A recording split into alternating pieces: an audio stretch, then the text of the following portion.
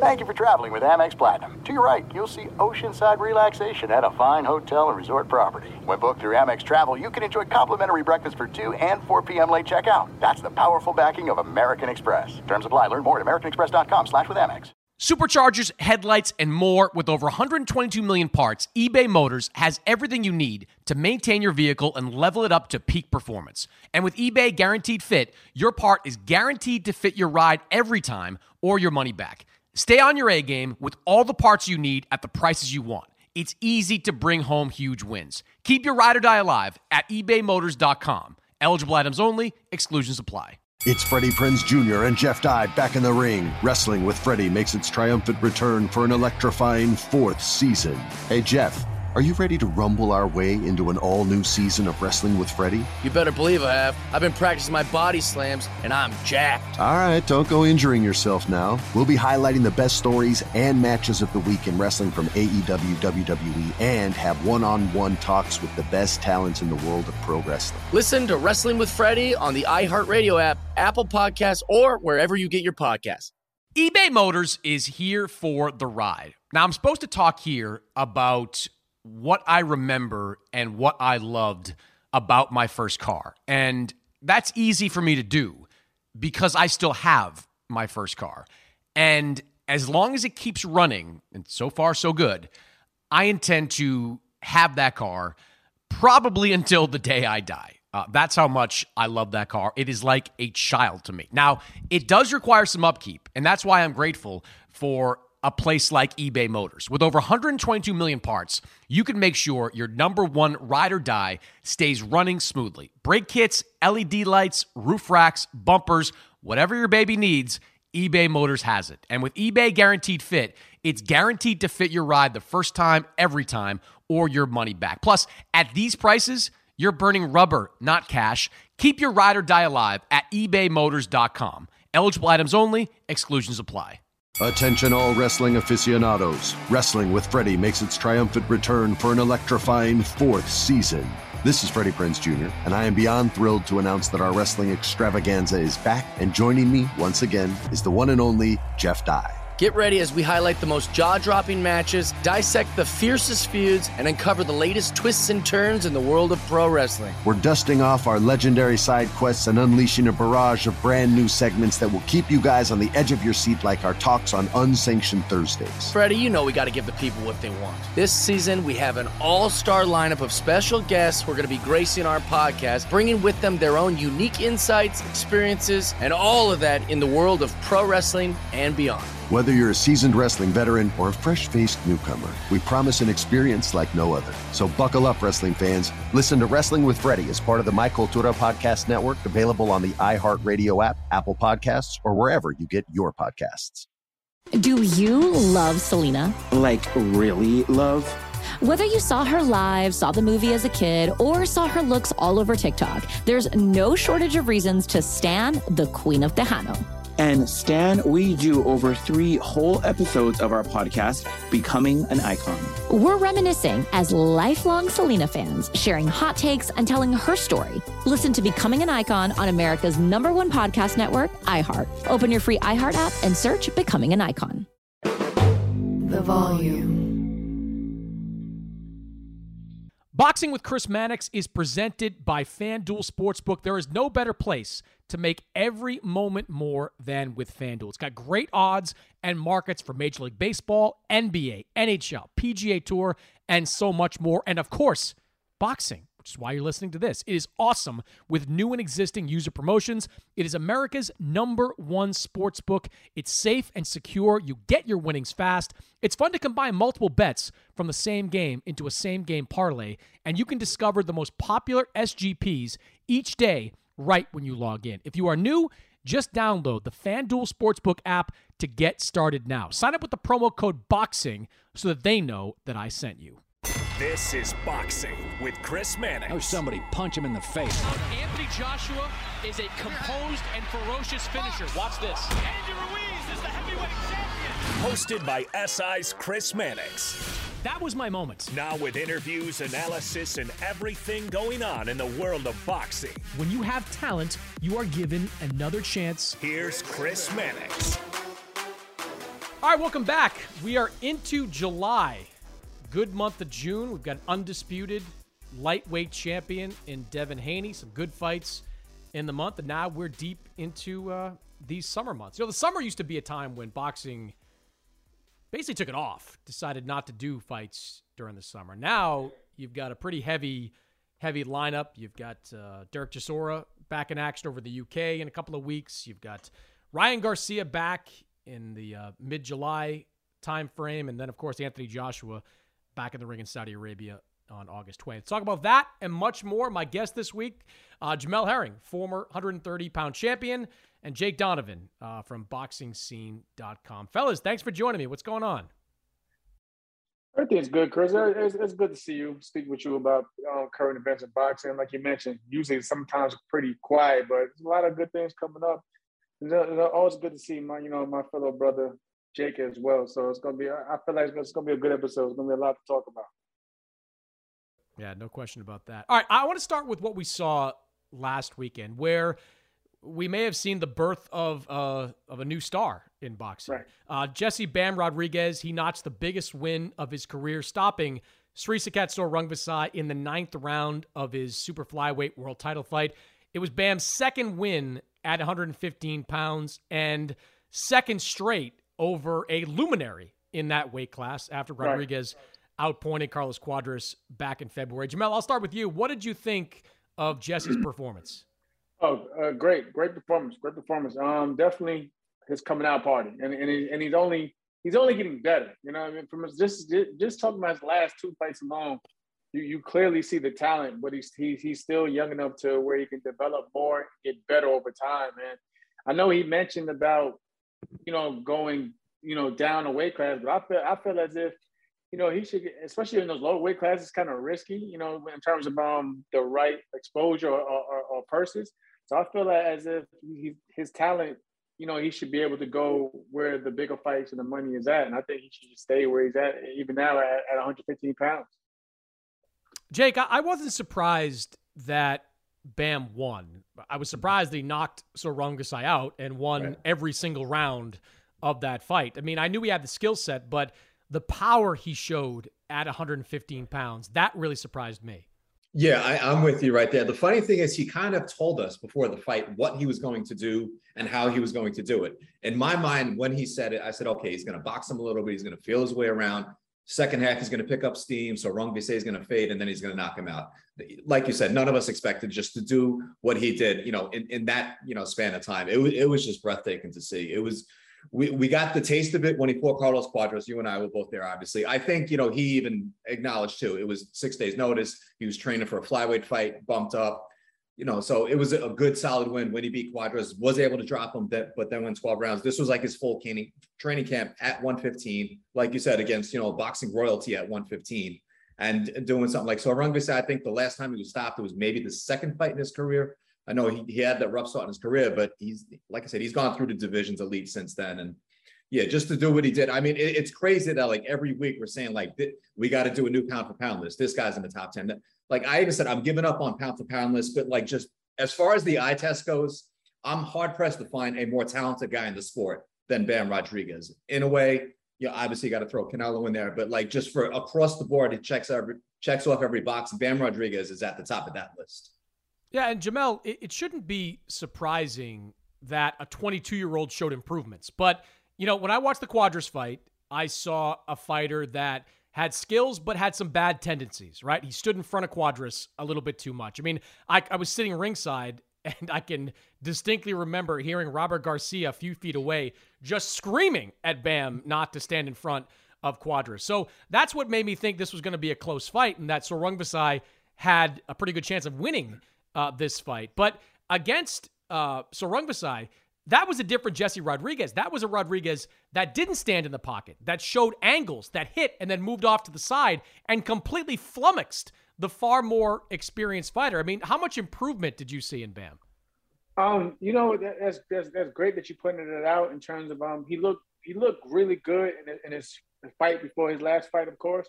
But the fact that you have pointed out how he was more experienced enough to make adjustments, even though he came off a good win.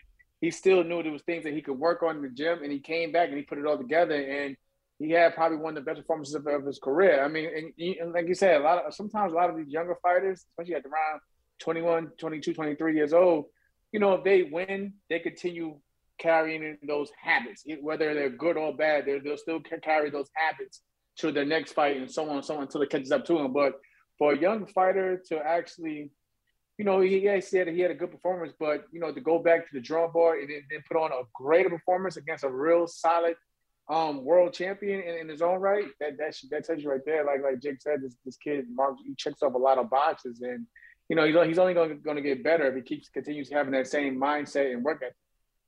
Yeah, whenever, Jake, I see a fighter kind of step to the side and throw punches, it reminds me of Lomachenko. It's right. Lofty praise, but that's the kind of what defined Lomachenko and still defines Lomachenko during his career. And Bam having a little bit of that is good for him as he moves forward. Now, to Jamel's point, like, they're talking about moving to 112. And I had this fight with Sergio Mora, who, as I pointed out to him, like, Sergio, you're the king of horrible financial decisions, so I'm not surprised that you decided to, you're advocating for Bam to move back down to 112. Like, for what? Like, are you really counting on Julio Cesar Martinez, who might be like a welterweight at this point? Like, you're really counting on him making 112 pounds and being available for that fight? And besides Martinez, like, who cares about McWilliams Arroyo in a fight? Who cares about the other title holders? I mean, Sonny Edwards, it doesn't really do anything for him. Like, to me, I know what Bam is doing because he wants to be deferential to his brother, Joshua Franco, who, you know, who's going to fight, presumably, Juan Francisco Estrada at some point. And I think there's a part of Bam Rodriguez that wants this to be, you know, Josh's division. Like, he'll take 112 and Josh takes 115. The problem is Josh hasn't won at the highest level yet at 115, and Bam's sitting there presumably with a golden opportunity at some point in the next 6 months to face Chocolatito. And for the people out there like Sergio who are saying, like, you can wait let that fight marinate, put it off for a little while. How many fights does Chocolatito have left? Like, somebody's going to get him, like, at some point. He looked great in his last fight, but somebody's going to get Roman Gonzalez. So to me, Jake, he's got to stay at 115, and he's got to go all out to make that fight against Chocolatito. You know, I'm with you on that. I had this discussion with Keith Attic as well. The senior writer at Boxing Scene. I'm a senior writer. He's the senior writer. But no, he even said too. He's like, "What? How crazy can it be? Why wouldn't he fight? You know, Estrada? Why wouldn't he fight Chocolatito?" I had this discussion with Bam and with Joshua both in April, and I get their divide and conquer mentality. So Josh, back in April, Josh thought he was going to fight Estrada hopefully by June. Golden Boy won the purse bid. It was really supposed to be by July. So now they're talking about maybe September. So that fight is still out for Bam. He told me that he's close enough with Chocolatito where it'd be almost like fighting Joshua. So that's why he's hesitant about that fight. He said he would, but it'd be like a last-ditch option. So I get why he would want to go down to 112, fight a Junto Nakatani. They're both were taken.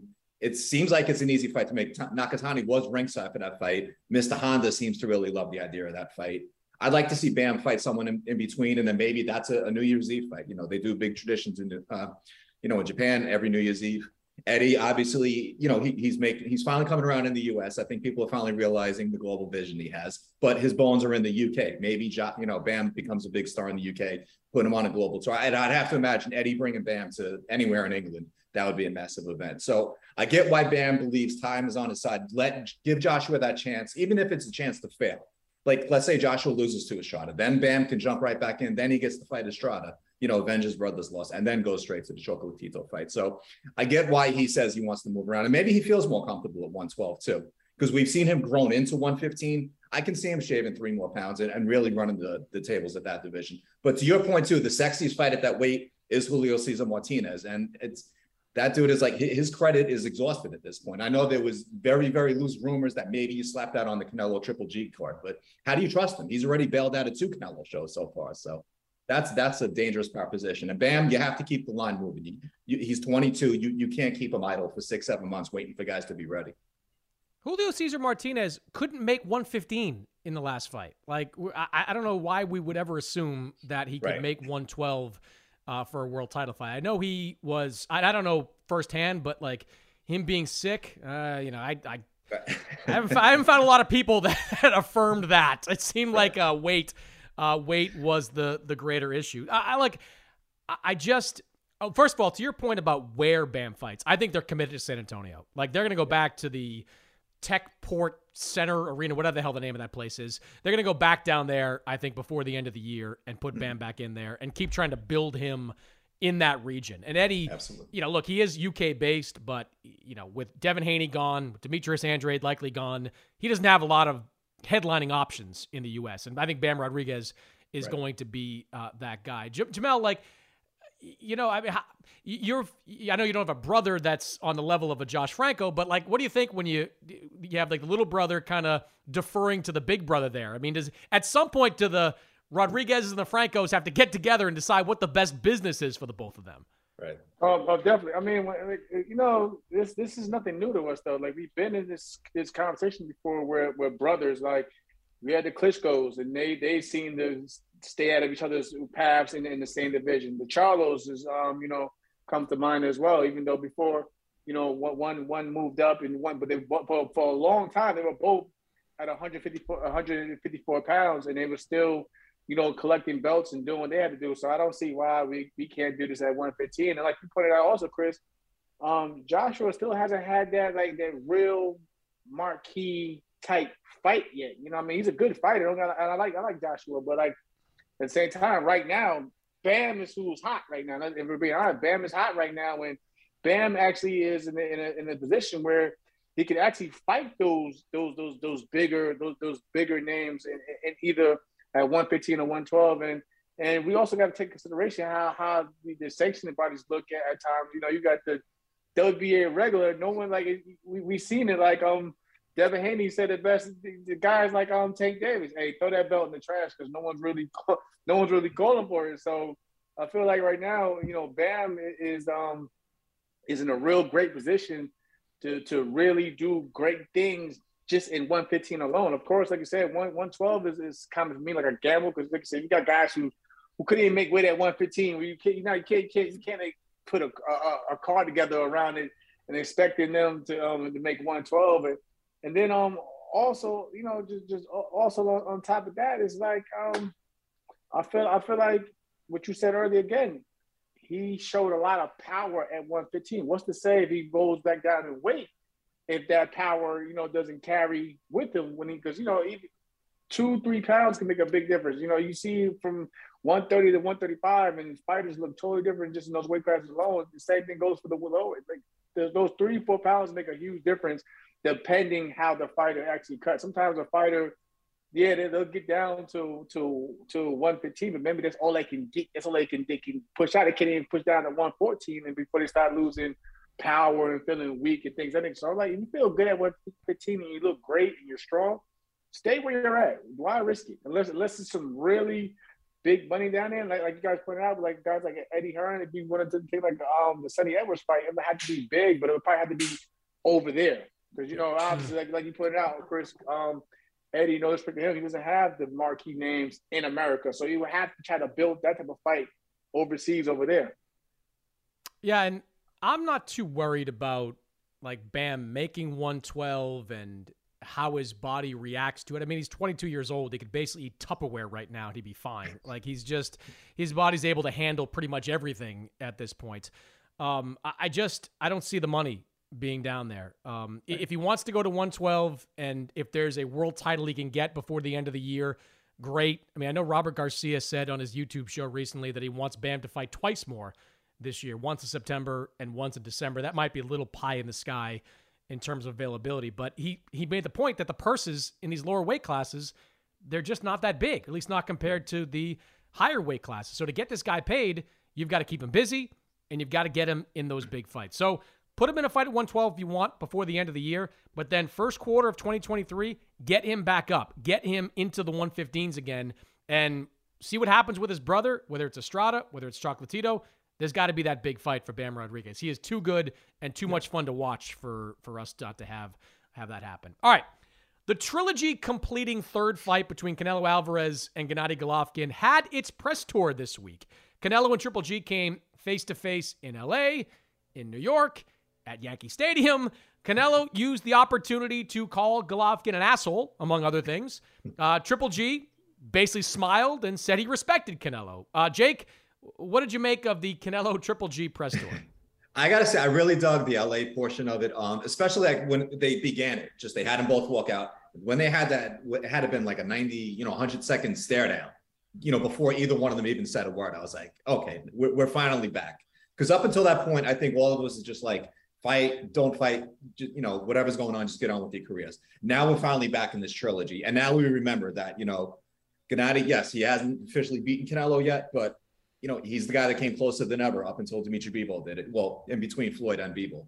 So there's still that dynamic where I keep going back to Manny Pacquiao and Juan Manuel Marquez, where Pacquiao had that terrific pound for pound run. Marquez was the one guy he just couldn't quite get away. He had 2 wins over him. Both of them were close. A lot of people thought he lost that second fight. The third fight maybe was a little wider, but Marquez still got him in the 4th fight. There's always that one guy that has your number. And it's very possible that Gennady Golovkin still has Canelo's number. I loved his poise throughout all this. So it's back to, a little bit of the goofiness. I still don't understand. He understands all the questions. Sometimes he's going to speak through his translator. Sometimes he's going to speak English. So I feel like we're getting back to the old Gennady, but I'm definitely more into, September 17th than I was maybe, back in February. Back in March when we all, interviewed him when the fight was first announced. So like I said, the LA tour, like there was a lot of spiciness. A part of me still feels like Canelo is talking himself into that he hates Gennady Golovkin, that, it's personal for him. I don't know if I just fully buy it. I think maybe he just needs that rivalry, in his mind. But Gennady, I think he's cool, calm, cool, collected. I love the fact that he got that fight in April. He got the big knockout win over Murata because I didn't want to see him going from Zerameta to just some complete walkover into this 3rd fight. Now I'm a little bit more convinced that, maybe he can come back and it's going to be every bit as close as the first 2 fights were. I think that in 2019, Canelo hated Gennady Golovkin, hated him because of all the drug stuff that came from Canelo, from Abel Sanchez. He would not give Gennady that fight, which led to all the drama between Golden Boy and DAZN, and eventually the split from Golden Boy and DAZN, briefly, however it was, for Canelo Alvarez. So I don't think he hates him anymore. Doesn't like him, but doesn't hate him on the same level he did back in 2019. And I'm sure some of this is, look, it's a pay-per-view. And we know guys do what they can sometimes to build up a pay-per-view. And Canelo, I'm sure, he sees value in getting as many eyeballs as possible, as pay-per-view buyers as possible on that fight. So to Jake's point, though, Jamel, can Golovkin win? I mean, he's 40 years old. He has looked like a diminished version of himself in his last 4 fights. He's won them all, but he has looked like a diminished version of himself. He's looked more and more vulnerable to the body since that Derevyanchenko fight, and Canelo is one of the best body punchers in the entire business. Can Gennady Golovkin win this fight?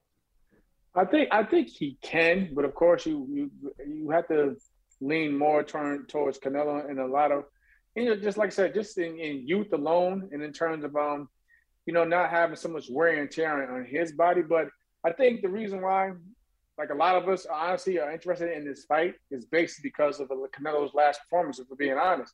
I mean, like I said, if you'd have looked at it, talked about this fight in March and February, it would have been like, for what? Because you would have, like you just said, looking at Golovkin's last 2 performances, he hasn't been that, that Terminator that just mowing through everybody as he was back in his HBO days when he first came on the scene.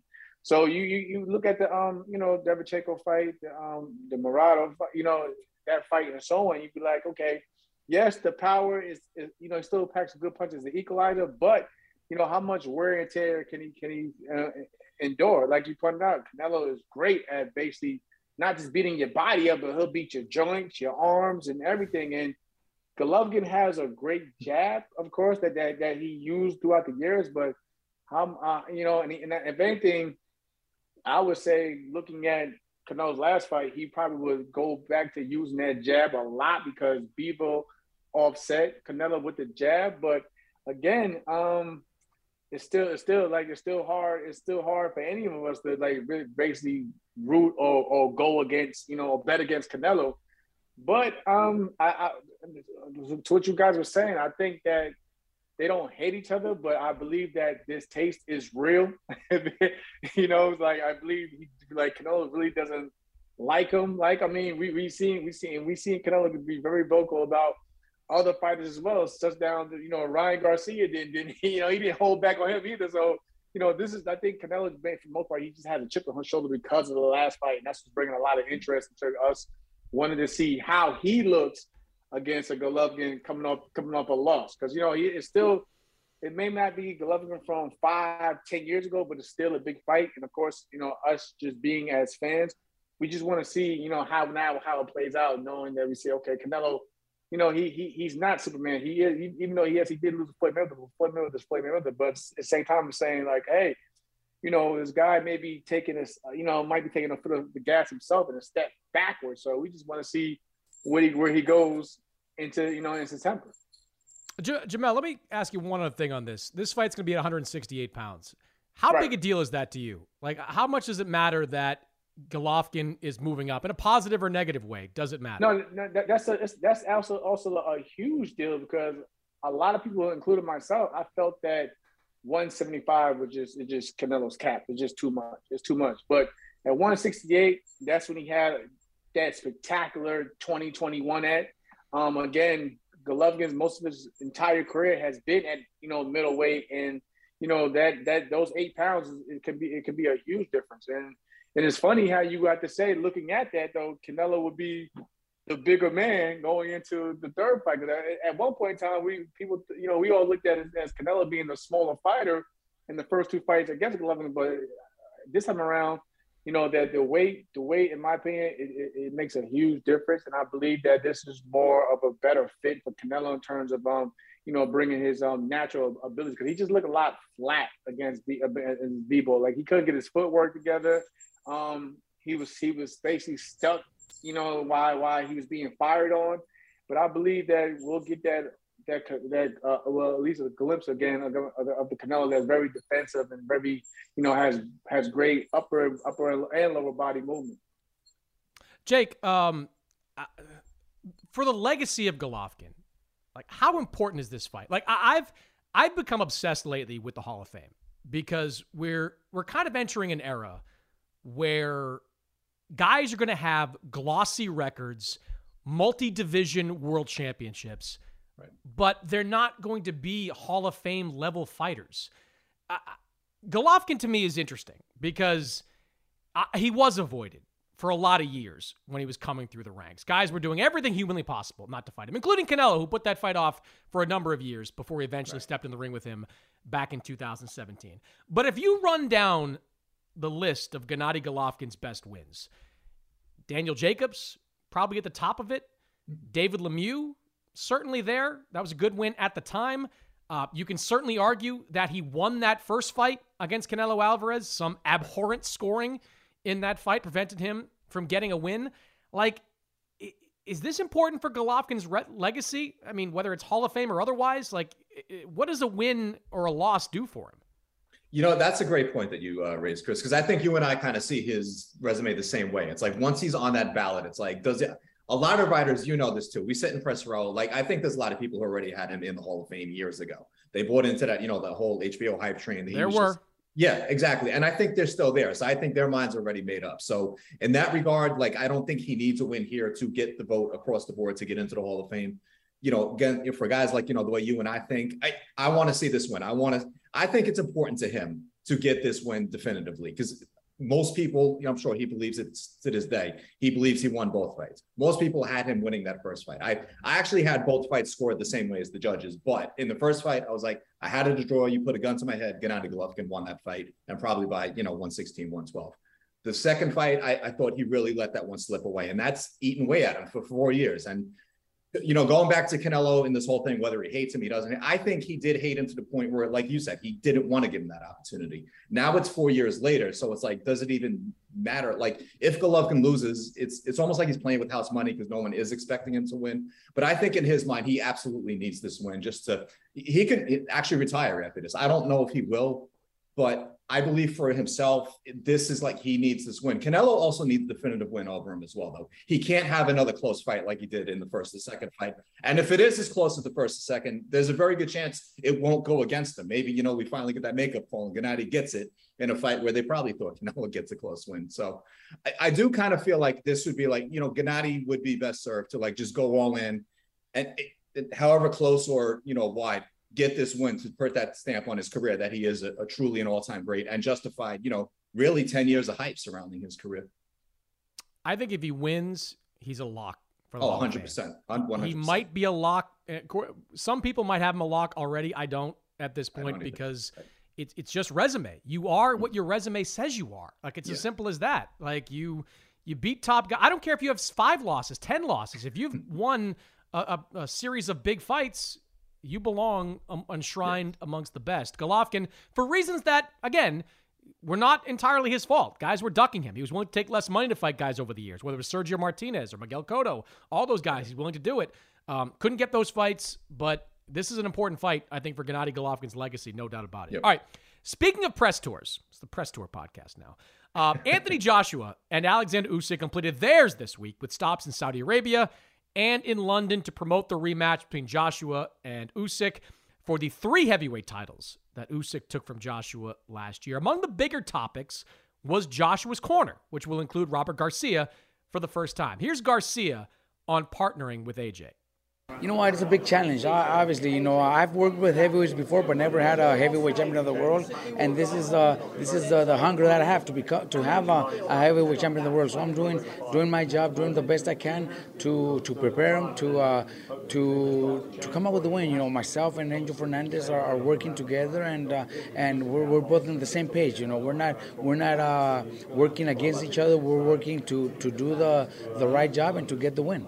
Now that I'm working with him, Anthony has great reach, great jab, great straight right hand. So we could also use those punches. We could also fight, not box, but fight on the outside. We don't have to fight on the inside. We don't have to brawl to win this fight. I think we just have to fight a smart fight, a smart, aggressive fight. Jamel, I'll start with you because you have very recent experience with adding a new trainer or bringing in a new trainer to your corner. How significant is it that Robert Garcia is joining this team? And is it a good move to shake things up so close to such a significant fight? I believe it's a good move for change. I just don't like. Honestly, if I'm being honest, I don't like the circumstances of the move, though. I mean, Robert Garcia. Robert's my guy. Robert's is a hell of a trainer, a great trainer. I just don't fit like being an athlete. Sometimes you got to take, like trainers, they feel like they got to take a fighter out of their comfort zones. And I don't like the fact of Robert having to go over there to train because it kind of reminds me of basically like something like what Manny Robles had to go through in terms of Andy Ruiz, Jamel, let me stop you right there. Like, I agree with you. I'll let you finish in a second, but I agree with you completely. Like, Anthony Joshua should be in, Riverside now? He's out there. He should be in Riverside. Like, you put Anthony Joshua in Riverside, can walk around and nobody's going to know who he was. Like, I remember an anecdote that Eddie Hearn told me about AJ when he went to visit Eddie Reynoso's gym in San Diego, where AJ was outside working out in the park. People just walked around. They're more likely to think he's a linebacker for the Chargers than he is like the heavyweight champion of the world. It's as simple as that. Like, in the UK, Anthony Joshua is still Anthony Joshua, the biggest star maybe in all of UK sports. In the U.S., he can operate largely in anonymity, and I think he needed that going into this fight. And focus, but focus. That's the main thing. Focus. I mean, basically, the simplest term. If you just go watch Rocky 3, when Rocky was training, and he had the whole, the whole world knew who he was, and they told him, hey, let's go back to blood, sweat, and tears, but he wanted to, do it for the people. I feel like, I'm not saying that Anthony Joshua is a diva like that, but I feel like sometimes if you're trying to get back on track, and especially coming with 2 weeks where you want to get your belts back, I think he should have went to Robert Garcia instead of having Robert come out there, and I just don't, that's the only thing I don't like about it.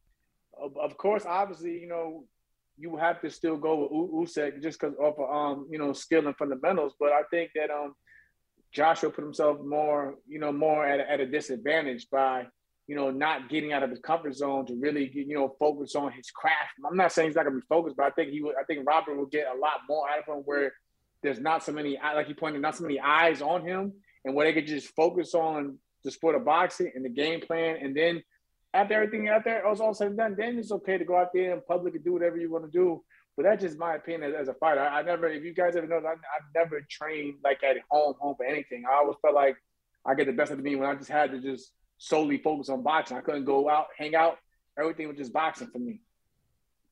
Yeah, Jake, one of my other issues with the Joshua corner is that while Robert Garcia was sitting next to Anthony Joshua in London, I still don't know who the head trainer is at this point, because immediately after that press conference, I was watching on YouTube a gaggle that Joshua did, and he was talking about the addition of Garcia, and he said it was up to Angel Fernandez to decide who he was comfortable working with.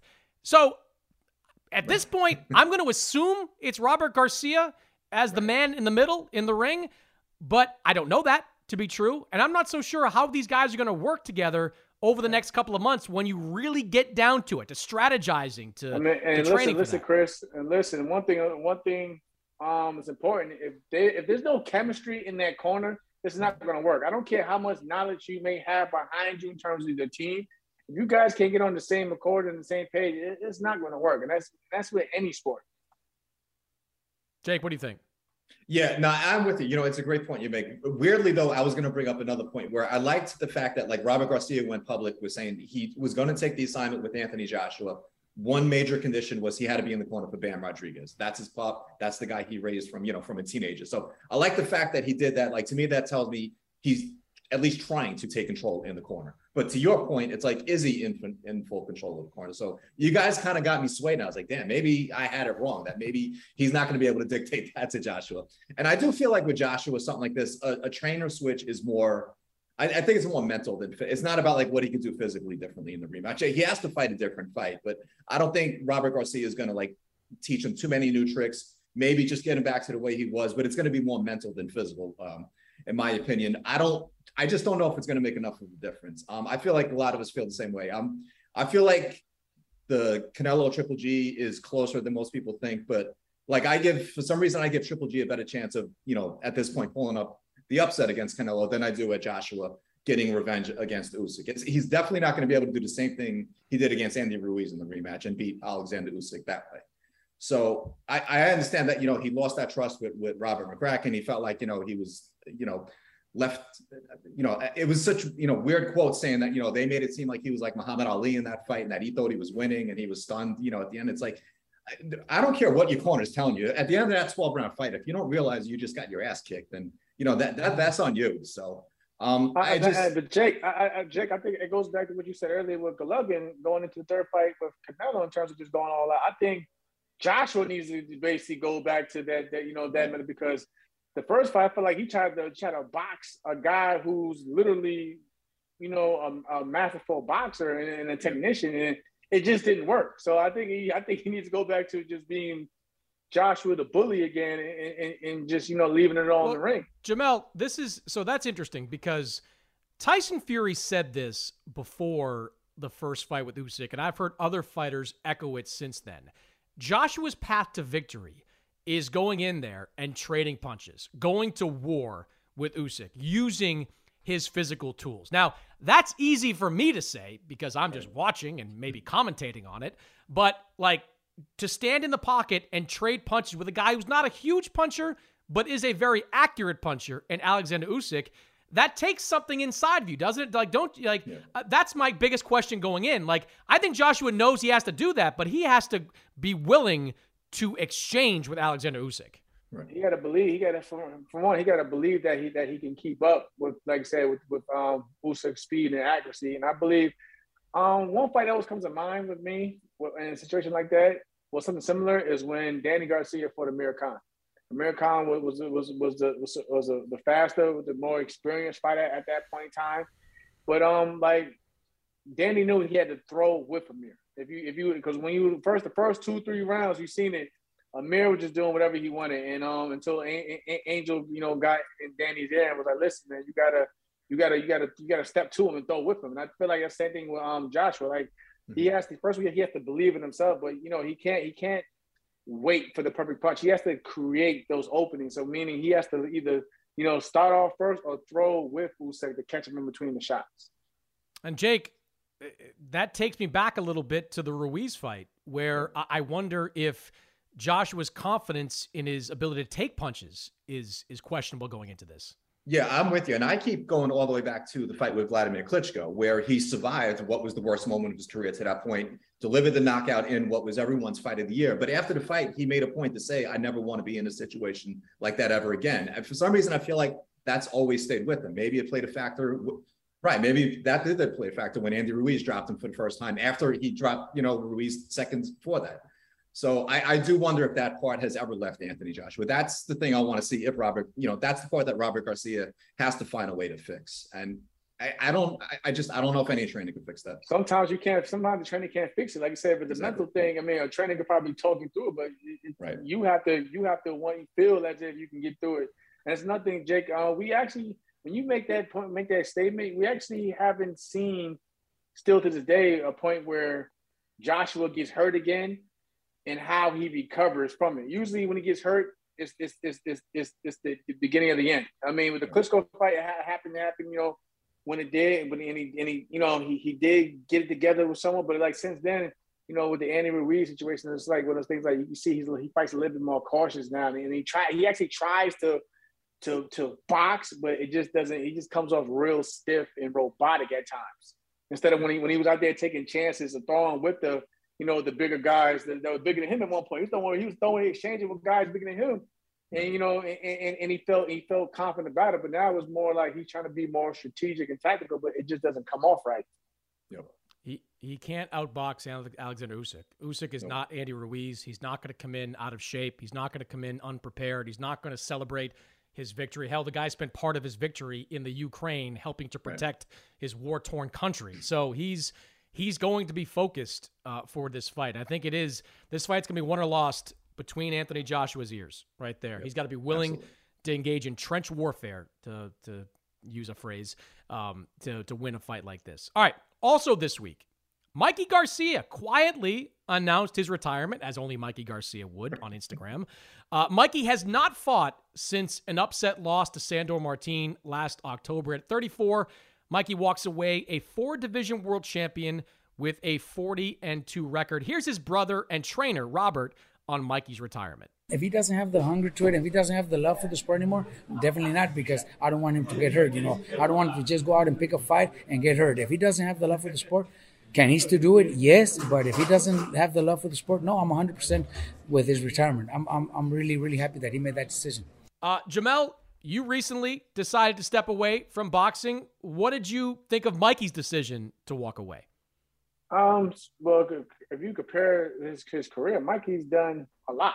He can actually look back on his career and be happy with all he's accomplished. So, kudos to him. And like I said, it was definitely surprising the way he did it. You had to go through the profile page to see what he how he was feeling. But I don't think anyone will bat an eye. I think anything of it. Like I said, Mikey Garcia. Yeah. Did it surprise you though? No, not really. Especially because I probably feeling the same thing that he was feeling after his last fight. And with me, it's not really, you guys see, I don't. It's not like weight issues, things of that nature. It's just that sometimes your body has gone through. And Mikey Garcia's been boxing since he can barely can walk. So just the years of wear and tear after a while, and from the amateurs to the pros, that plays a big part in a lot of fighters that I know of. They're in their idea of retiring. So it didn't surprise me. It just surprised me how it was announced basically, or how the world found out. But after his last fight, especially when the guy, people thought that many thought it was just a tune-up bout and he should have just walked through him. That could have been right there. What? I just don't have it anymore. I walked right past Mikey in San Antonio last week. I should have just asked him hey, you still fighting? That was an opportunity missed to break some news right there. Jake, Mikey, and I'm sure you know this because you've reported on Mikey over the years. Robert Garcia has often told me that while Mikey was the most talented member of the family, he didn't love it as much as everybody else did. You're not going to see Mikey Garcia start training fighters, I don't think. You're not going to see Mikey still in the boxing sphere. I think you'll see Mikey doing other things. Apparently he's got investments that have paid off. over the years. Apparently he put money on Bam Rodriguez too, so maybe he cashed in on that check right there. But what did you think of Mikey's retirement? Because look, if you go back to that fight against Sandro Martin, that was not a fighter that still looked like he loved the sport.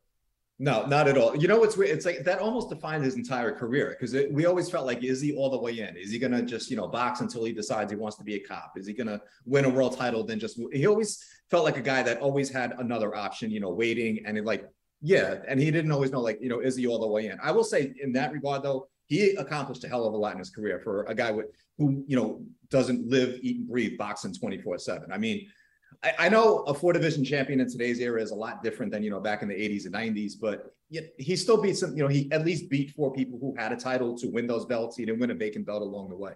So he has accomplished quite a bit. I kind of love the fact that we had to go on his Instagram and it's like, all right, was he hacked? I even asked his publicist, I'm like, hey, is he retired? He's like, I don't know. I see it on there, but I don't know who wrote it. And Robert didn't even know to that point, but yeah. So I kind of like that he just kind of slid out the back door. I guess he just felt like he accomplished everything he needed to. If we go back to October 2020, when they had a card in Mexico City, and Mauricio Suleiman is fat shaming him in the ring, talking about, you're eating too many carnitas. And right, that was, at that moment, it's like, okay, is this guy ever coming back? Is he just fat and happy and going to slink off? So yeah, maybe he could have just retired at that point. Maybe the pandemic, he had the win over Jesse Vargas. He could have just kind of faded off then. Question for y'all, though. Question for you two, though. Do y'all feel with his resume is a Hall of Fame worthy? Yeah, I was going to bring this up next because he really is an interesting test case, because he does have the 4-division championship label on his resume. That's top of the resume. And as you pointed out, Jake, he beat guys for those belts. But you dive into the resume. There's Robert Easter probably at the top of that list. I think that was one of, not his best win. Adrian Broner, maybe his most high-profile win of his career when he won that fight at 140.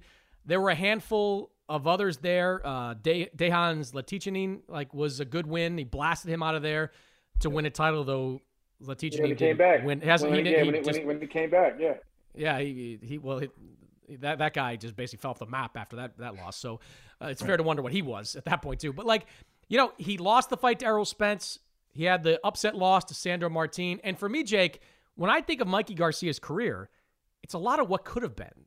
What could have been had he not taken 2.5 years off, embroiled in that lawsuit against Top Rank. What could have been if he had just stayed at 135 and fought Lomachenko.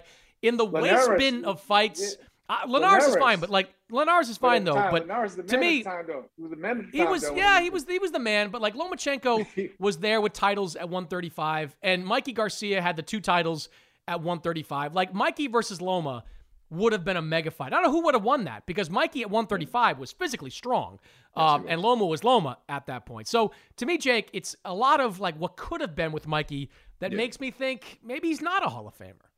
Yeah, I think if we were baseball writers, he's a guy that, hit a lot of singles, hit a lot of doubles, maybe hovered around that 300 line, and maybe that gets him in. It's kind of like going back to Golovkin. It's is it longevity that gets him in? He's certainly accommodating with the media. And some writers, let's face it, that does, if guys on the fence, if he's not a dick to you, you're probably going to vote for him. So that is my problem. It's I feel like every fight we've watched, I don't feel like we've ever sat in press row and said, wow, we're watching a Hall of Fame career. It's maybe he's on his way. But even when he beat Robert Easter, it's okay, his ticket is stamped, he's going to the Hall of Fame. And that's really the last great win of his career. Do you give him credit for moving up and fighting Errol Spence? He lost that fight 12-0. I can't say after the Jesse Vargas win, we're okay, this guy's in the Hall of Fame. So it's almost now we have to sit back, evaluate his career as a whole. He has a lot of good wins, no real standout wins. Like I said, you mentioned it, the Easter and Broner, especially doing those back-to-back, and Lipinets. That was a nice little run. I'm looking at the ballot now. I feel like if he retired, if you took his career and put it at the time when Bernard Hopkins retired, when Marquez retired, it's the guys that just got in these past 3 years helps his case. Because if he was up against those guys, he'd be on the ballot for quite a while. So now he really only has to wait out guys like Paul Froch, Ricky Hatton. I still want to see. Yeah, I still want to see guys like Junior Jones and Nigel Benn, Chris. I feel like there's a lot of other guys you can kind of make a case for before we get him in. But I believe he will get in. He's not someone I would say, he's a first ballot Hall of Famer. But if it breaks right, you look at the ballot, the end of 2025, and the right names are on there. I think he eventually will get in. But I'm with you, Chris. His career never screamed like Hall of Fame resume. Great guy, a very accomplished career. If he gets in, I think he will get in. But he's definitely one of those borderline cases. He might have been one win away from stamping it, like Regis Prograis. If he had fought Prograis and beat him, that might have swayed it, in my opinion. If he'd won the title at one, even for a non-title, I don't care. Like Prograis at 140 would have been a quality win. Jamel, I know you're not a voter, but would you vote Mikey Garcia into the Hall of Fame? I probably would, but I'm basically going on what Jake was saying. When you look at the other names on the ballot, he obviously wouldn't be the first one that you would choose from, especially when the names that Jake had named off of. But I think it's an argument down the road that he can will be in the Hall of Fame. He just probably won't be, like I said, a first ballot pick. But I think he'll be voted in eventually someday, especially for a guy that doesn't have love for the sport. And he's still doing great things. Yeah. And actually, it blew my mind that Bradley isn't in yet. He probably should be in. So, yes, Bradley would go in ahead of him. Ivan Calderon, you could still make a case. Right. Joel Casamayor, Chico Corrales. There's quite a few names. We also need to have a separate conversation, Jacob, about the Hall of Fame and why there needs to be 3 every single year. Like that, we need to have that converation as well. 100%. That's going to start leading to guys that get in that don't belong in that Hall of Fame. But that's another 100%. Podcast altogether. All right, I want to finish with Danny Garcia, the two-division world champion who is back on July 30th at 154 pounds, making his debut at 154 pounds. He has not fought since December of 2020, been really inactive, not really been on the radar since then. Here's Danny Garcia about making his jump to 154. Well, like I said, I like to fight all the champions, even like Tony Harrison. It'll be a great fight for me. He's been around for a while. He's a former champion, so I feel like he earned his stripes, and that would be a great fight in the future. Anybody at 154, Lara's called me out. I heard him call me out, so I think he has a belt at middleweight, so we can do that fight. Or any of the champions. Well, there's only one champion, right? Charlo. So if so whoever. My dream is to be a 3-division champion. So in order to be a champion, you got to fight and beat the best. So there's really no secret to it. All right, Jamel, I'll put it to you. Can Danny Garcia be a player at 154 pounds? Yeah, especially honestly, I would say that based off of his circle and who he's with. If he's right now, he's with the PBC banner right now. All those belts are tied within PBC, if we're being honest. Shout out to Jamel Charlo. But I believe with him coming in now, obviously getting his feet wet within the division, we all have seen it. He probably need 1, maybe 2 wins before he gets a shot at whoever Al allows him to fight over there. If Jamel still has all the belts or so, but I believe as long as he gets active again and just puts on a win or 2, I think they'll give him a shot, and that's just how they operate over there. We've all seen it. It's like round robin. Yeah, Jake. I don't know what we're going to learn against Jose Benavidez on July 30th. That's a fight that Garcia, if he's close to his best, should win. But he's an interesting name, at least at 154, and he sure sounds like a guy that's looking to make the big fights. And he's not just targeting Charlo. He's mentioned Tony Harrison as someone he'd be willing to fight. That's an excellent fight. He's mentioned Erislandy Lara. I would love to see Erislandy Lara in with somebody with a pulse at some point. So Danny Garcia certainly fits the bill there. So I like his attitude on all this. I just don't know. He wasn't as big a puncher at 147 as he was at 140. Is he going to be a big puncher at 154? Yeah, see, that's my problem. You just nailed it. At 140, he was the absolute man. We learned everything we needed to know about Danny Garcia. I mean, you talk about a guy who was on a Hall of Fame run. He had an incredible run, getting to the title and then keeping that title. The guys he beat at 140, that was like his legacy. Then he got to 147, and then we start going back to, I hate to simplify how easy it is to win a title in this era, but he became a 2-division champion in an era where, 20 years ago, it might not have broken that way for him. And he was like the best of the rest at welterweight, never quite got over that hump. He was a round or 2 away from beating Keith Thurman, a round or 2 away from beating Sean Porter. But again, really didn't have that signature when he struggled at times with Robert Barrera. I mean, he didn't even look great against Brandon Rios until he had that spectacular knockout. So he had a decent run at 147, but it almost felt like, okay, we've seen the best. He's starting to fade away. I don't know what to expect at 154. I'm glad the first fight wasn't Tony Harrison, because then we'd be discussing, okay, in 3 years, do we put Danny Garcia in the Hall of Fame? Because to me, that would have been the end of his career. Tony Harrison, I feel like he got that space cleared in between his ears, and he's all the way back. He's definitely a dangerous threat to a lot of guys at 154, including Danny. So I like the fact that Danny's taking this fight. And I'm not saying he runs away with it. I'm concerned about what we're going to see him at 154. I mean, Jose Benavidez should be a safe pick. But, if this is the fight where he finally, becomes that guy that was a legend, in the Southern California gym circuit, it could be a tough night for Danny. But should it go chalk? A fight with Erislandy Lara at 155, if he gets him on those terms, it is very interesting. I mean, Lara still has a little bit of fight left. If he can make 155 comfortably, to me, that's a dangerous fight for Danny Garcia. Keith Thurman mentioned the same opportunity. I'd give Keith a better shot at that fight than I would Danny. So I just don't know what to expect. I don't see a championship run unless Jamel bails out of the division, like within his next fight or two, gives up all 4 belts, but even then, like Errol Spence will probably make his way up. He's gonna, I don't know. I think, I like Danny a lot. Again, another guy that's always accommodating with the media, very respectful, love everything he's done outside the ring. He's made great investments. He feels like he's back in the sport. He has the passion. He doesn't necessarily need it, but I feel like this is a last-ditch effort. I think he's going to top out at a Lara fight, even if he gets past him. I don't know. I don't see him being a player at 154.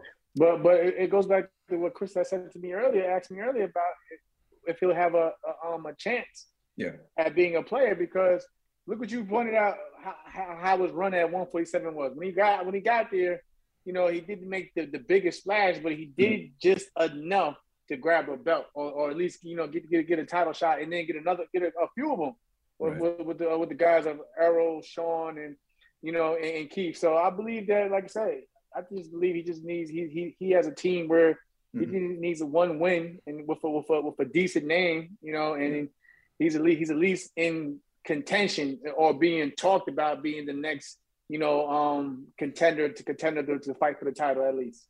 Right. The other thing too is, I'm sorry, I didn't mean to interrupt, but the other thing to consider too, Jamel, he has all these mandatories. Danny's best shot might be convincing some of these mandatories to maybe, why don't you fight Danny Garcia instead of fighting Jamel? So then maybe he fights Bakram. I wouldn't mind seeing Danny against the Tim Tszyu, because I don't think Tim Tszyu is quite there. Either he's not ready yet for Charlo, or this is as good as he's going to get, and he's just going to get slaughtered anytime he fights Charlo. So I'd rather kind of see that fight, and then maybe Charlo fights a Sebastian Fundora, because I don't even like a Sebastian Fundora fight matchup for Danny Garcia. Yeah, I forgot Sebastian's looming around up there. Man, that's a tall task for anybody, literally.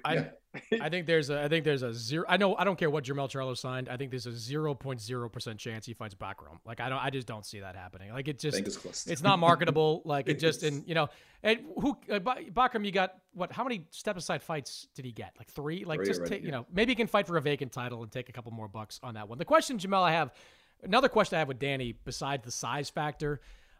He took the last year and a half or so off. And I get that because, Angel Garcia said this, like he robbed Danny of his childhood. Like he tried to turn Danny into this boxing machine, and he spent a lot of time ingraining that in him. And Danny had a long run where he fought a lot of big fights.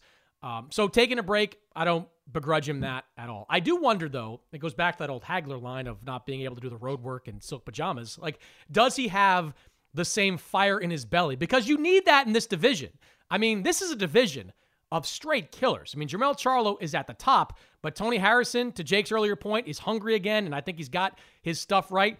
Fundora is a monster. Fundora just disfigured Erickson Lubin in their last fight, and he's an impossible guy to get to because of his size. You've got to have that fire burning to win these big fights. Oh, definitely. You both know it. What they say boxing is a poor man's sport. Because you got to be hungry. You got to be hungry if you want to be successful in boxing. And if you watch Danny on social media like the rest of us do, he's clearly been living good. He doesn't, like you guys point out, he doesn't need it. But that also brings the question is, like, again, is he still hungry for it? Because for the most part, most of us got into boxing because we felt that it was our way out and our way, to really see, real income as long as we kept climbing to the top. And it's like, he's been there. He's been there. He's done really well for himself outside the ring. So it definitely goes to say if he's really still hungry for it, because like you and Jake said, at 140 he was the man. He was basically a monster. I mean, he fought he demolished the boogeyman at the time with Matisse, at that point back then.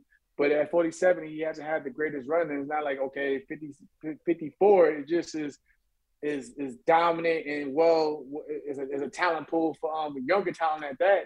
So it just go. I think he had to be at this point in time properly moved the right way if he's going to have at least that last run at a title. He can't afford to go straight into, like I said, the Fondoras, even the guys like Tony Harrison, who's basically reinvented their careers and things of that nature. He has to basically try to get what he can right now, and then maybe seal that last title shot, and then go into the wind, sail into the wind. Jake, let me throw one more at you before we get out of here. MJ Akhmadaliev versus Stephen Fulton. All the belts at 122 pounds. Give me the percentage chance we see that fight before the end of the year. I'd say pretty close to zero. Sadly, I agree. I want to believe it can happen. The problem, again, is it's the mandatories that get in the way. So MJ still has at least one more mandatory, if not two. I think Crazy A is somewhere in the mix as well. So for now, you have to get the IDF guy to step out of the way. Sean Gibbons is involved in his career. So I put this on Twitter. I said, this is the moment where Al goes to Sean Gibbons and to Palace's team and says, give me a number, a step-aside number that I can go, to Matchroom with. Then you go to Eddie and say, hey, we're willing to have this guy stand down for this price, and then we'll deliver Stephen Fulton, whether it happens on DAZN or Showtime. That is the only way I see the fight happening before the end of the year.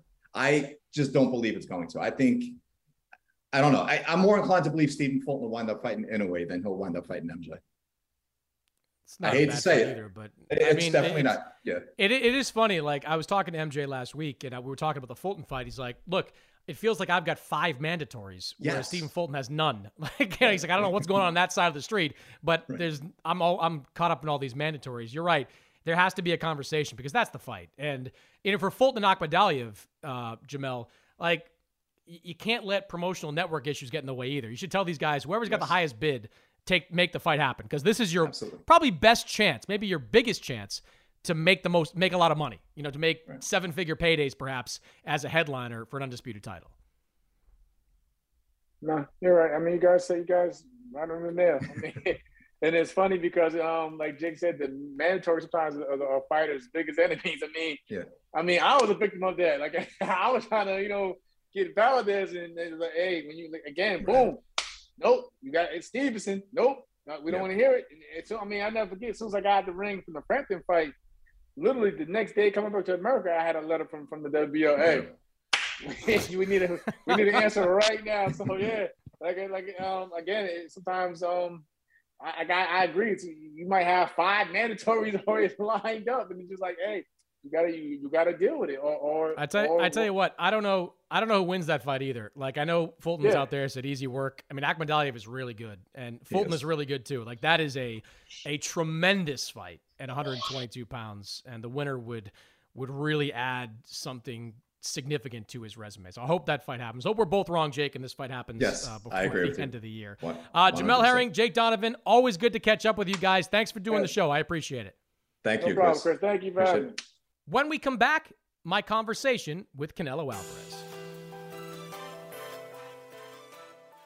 Fight fans, take your best shot with $200 in free bets guaranteed when you place your first $5 bet.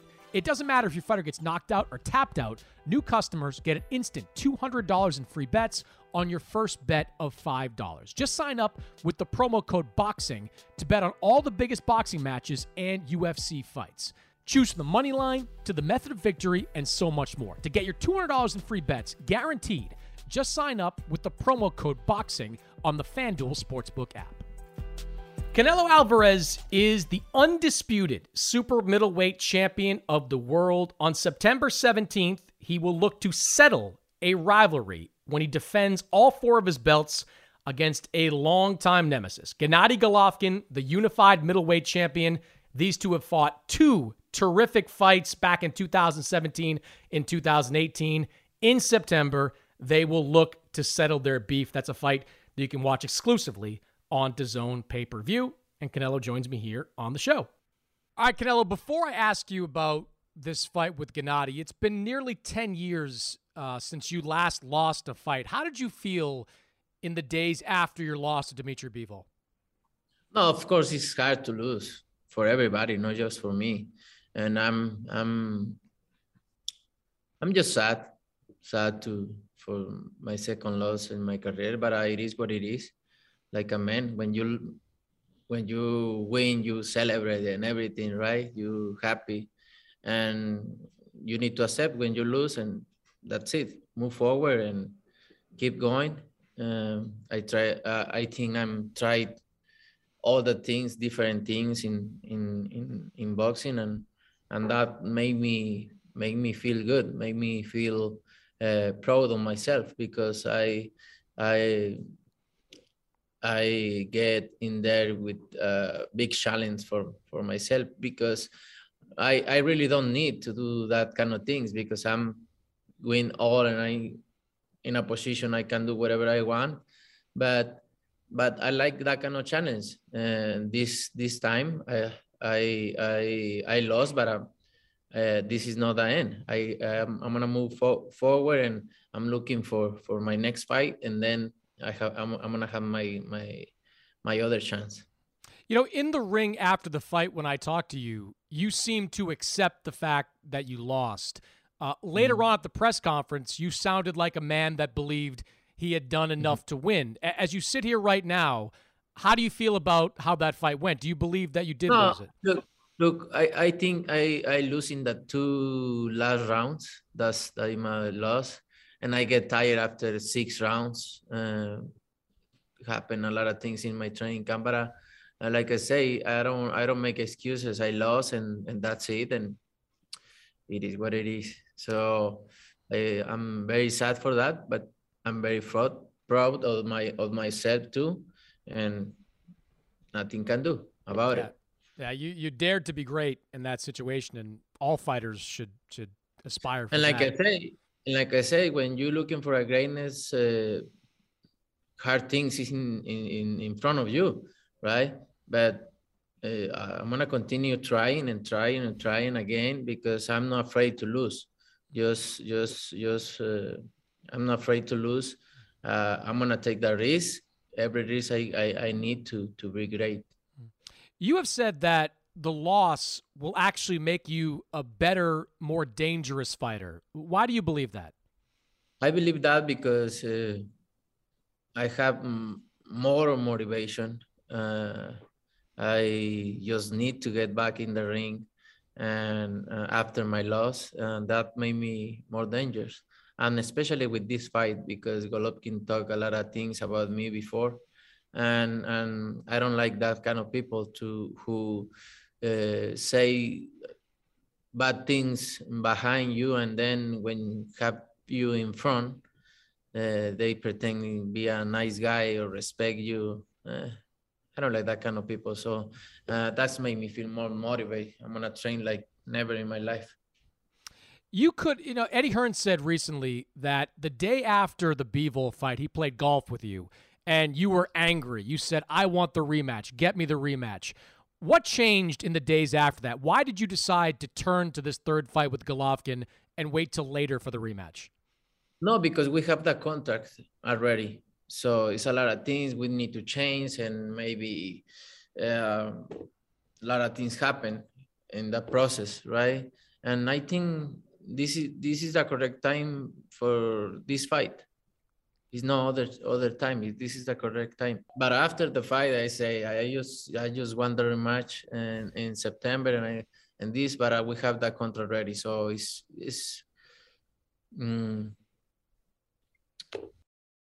nothing can do about it. So here's an interesting question, I think. You're set for September. What do you want Dimitri Bivol to do between now and next May? Would you like it if he went out and fought Artur Beterbiev for the undisputed title, or would you rather him take a safer fight and wait to fight you in May? No, I don't care. I don't care what he's gonna do. I just want my chance. Would it matter to you, though, if he had lost to Beterbiev in between? Would that matter to you? I don't. We need to see, but we need to see, right? But I think maybe I don't care. But I like he keep winning. It's better for me. Be kind of cool to have him be undisputed at 175, you undisputed at 168. That'd make that fight even bigger if that's even possible. Yeah, of course. You haven't looked Gennady in the eye for about 4 years now. You did it in California, in New York, at Yankee Stadium. When you look at him now, what do you see? Oh, I see a guy in the floor and end his career. That's what I see. Why do you say that? Because I'm very confident about it. Because I never feel like today. You've said a lot over the years that guys just want paydays against you. It's become kind of a soundbite that people use all the time. Payday, payday, payday. Was the reason we haven't seen the Golovkin fight until now because you didn't want to give him that payday because you were angry at some of the things he said? Could be. Could be. But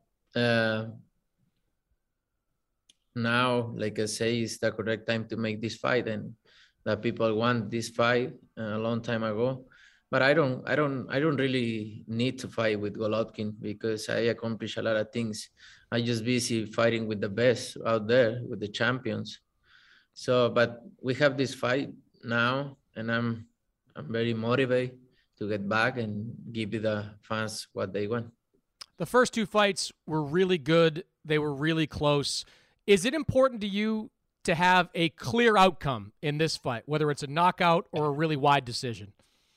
Yeah, it's important for me to end this fight before the 12 rounds.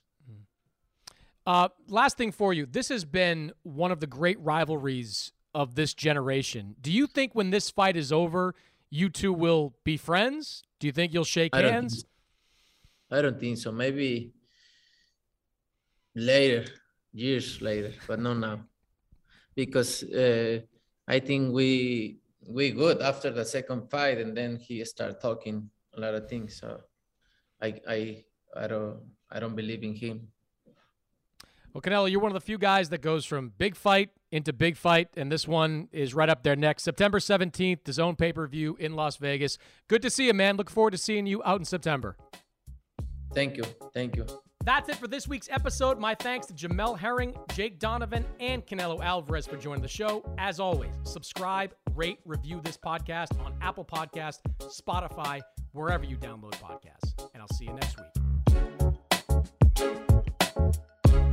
It's Freddie Prinze Jr. and Jeff Dye back in the ring. Wrestling with Freddie makes its triumphant return for an electrifying 4th season. Hey, Jeff, are you ready to rumble our way into an all-new season of Wrestling with Freddie? You better believe I have. I've been practicing my body slams, and I'm jacked. All right, don't go injuring yourself now. We'll be highlighting the best stories and matches of the week in wrestling from AEW, WWE, and have one-on-one talks with the best talents in the world of pro wrestling. Listen to Wrestling with Freddie on the iHeartRadio app, Apple Podcasts, or wherever you get your podcasts. I'm Diosa. And I'm Mala. We are the creators of Locatora Radio, a radiophonic novela, which is a fancy way of saying a podcast. Welcome to Locatora Radio, Season 9. Love at first listen. We're older, we're wiser, and we're podcasting through a new decade of our lives. This season, we're falling in love with podcasting all over again. And getting to the heart of our stories. We're going places we've never gone before, and we're bringing you along with us. With new segments, correspondence, and a brand new sound. Season 9 is kicking off with an intimate interview with Grammy Award-winning singer-songwriter Natalia Lafourcade. What's giving you hope right now? Well, when I see what music does to people, it gives me a lot of hope. If you liked Locatora before, you're going to love Season 9. Subscribe to our show and you'll see why Locatora is your prima's favorite podcast. Listen to Locatora Radio as part of the My Cultura Podcast Network, available on the iHeartRadio app, Apple Podcasts, or wherever you get your podcasts. Do you love Selena? Like, really love?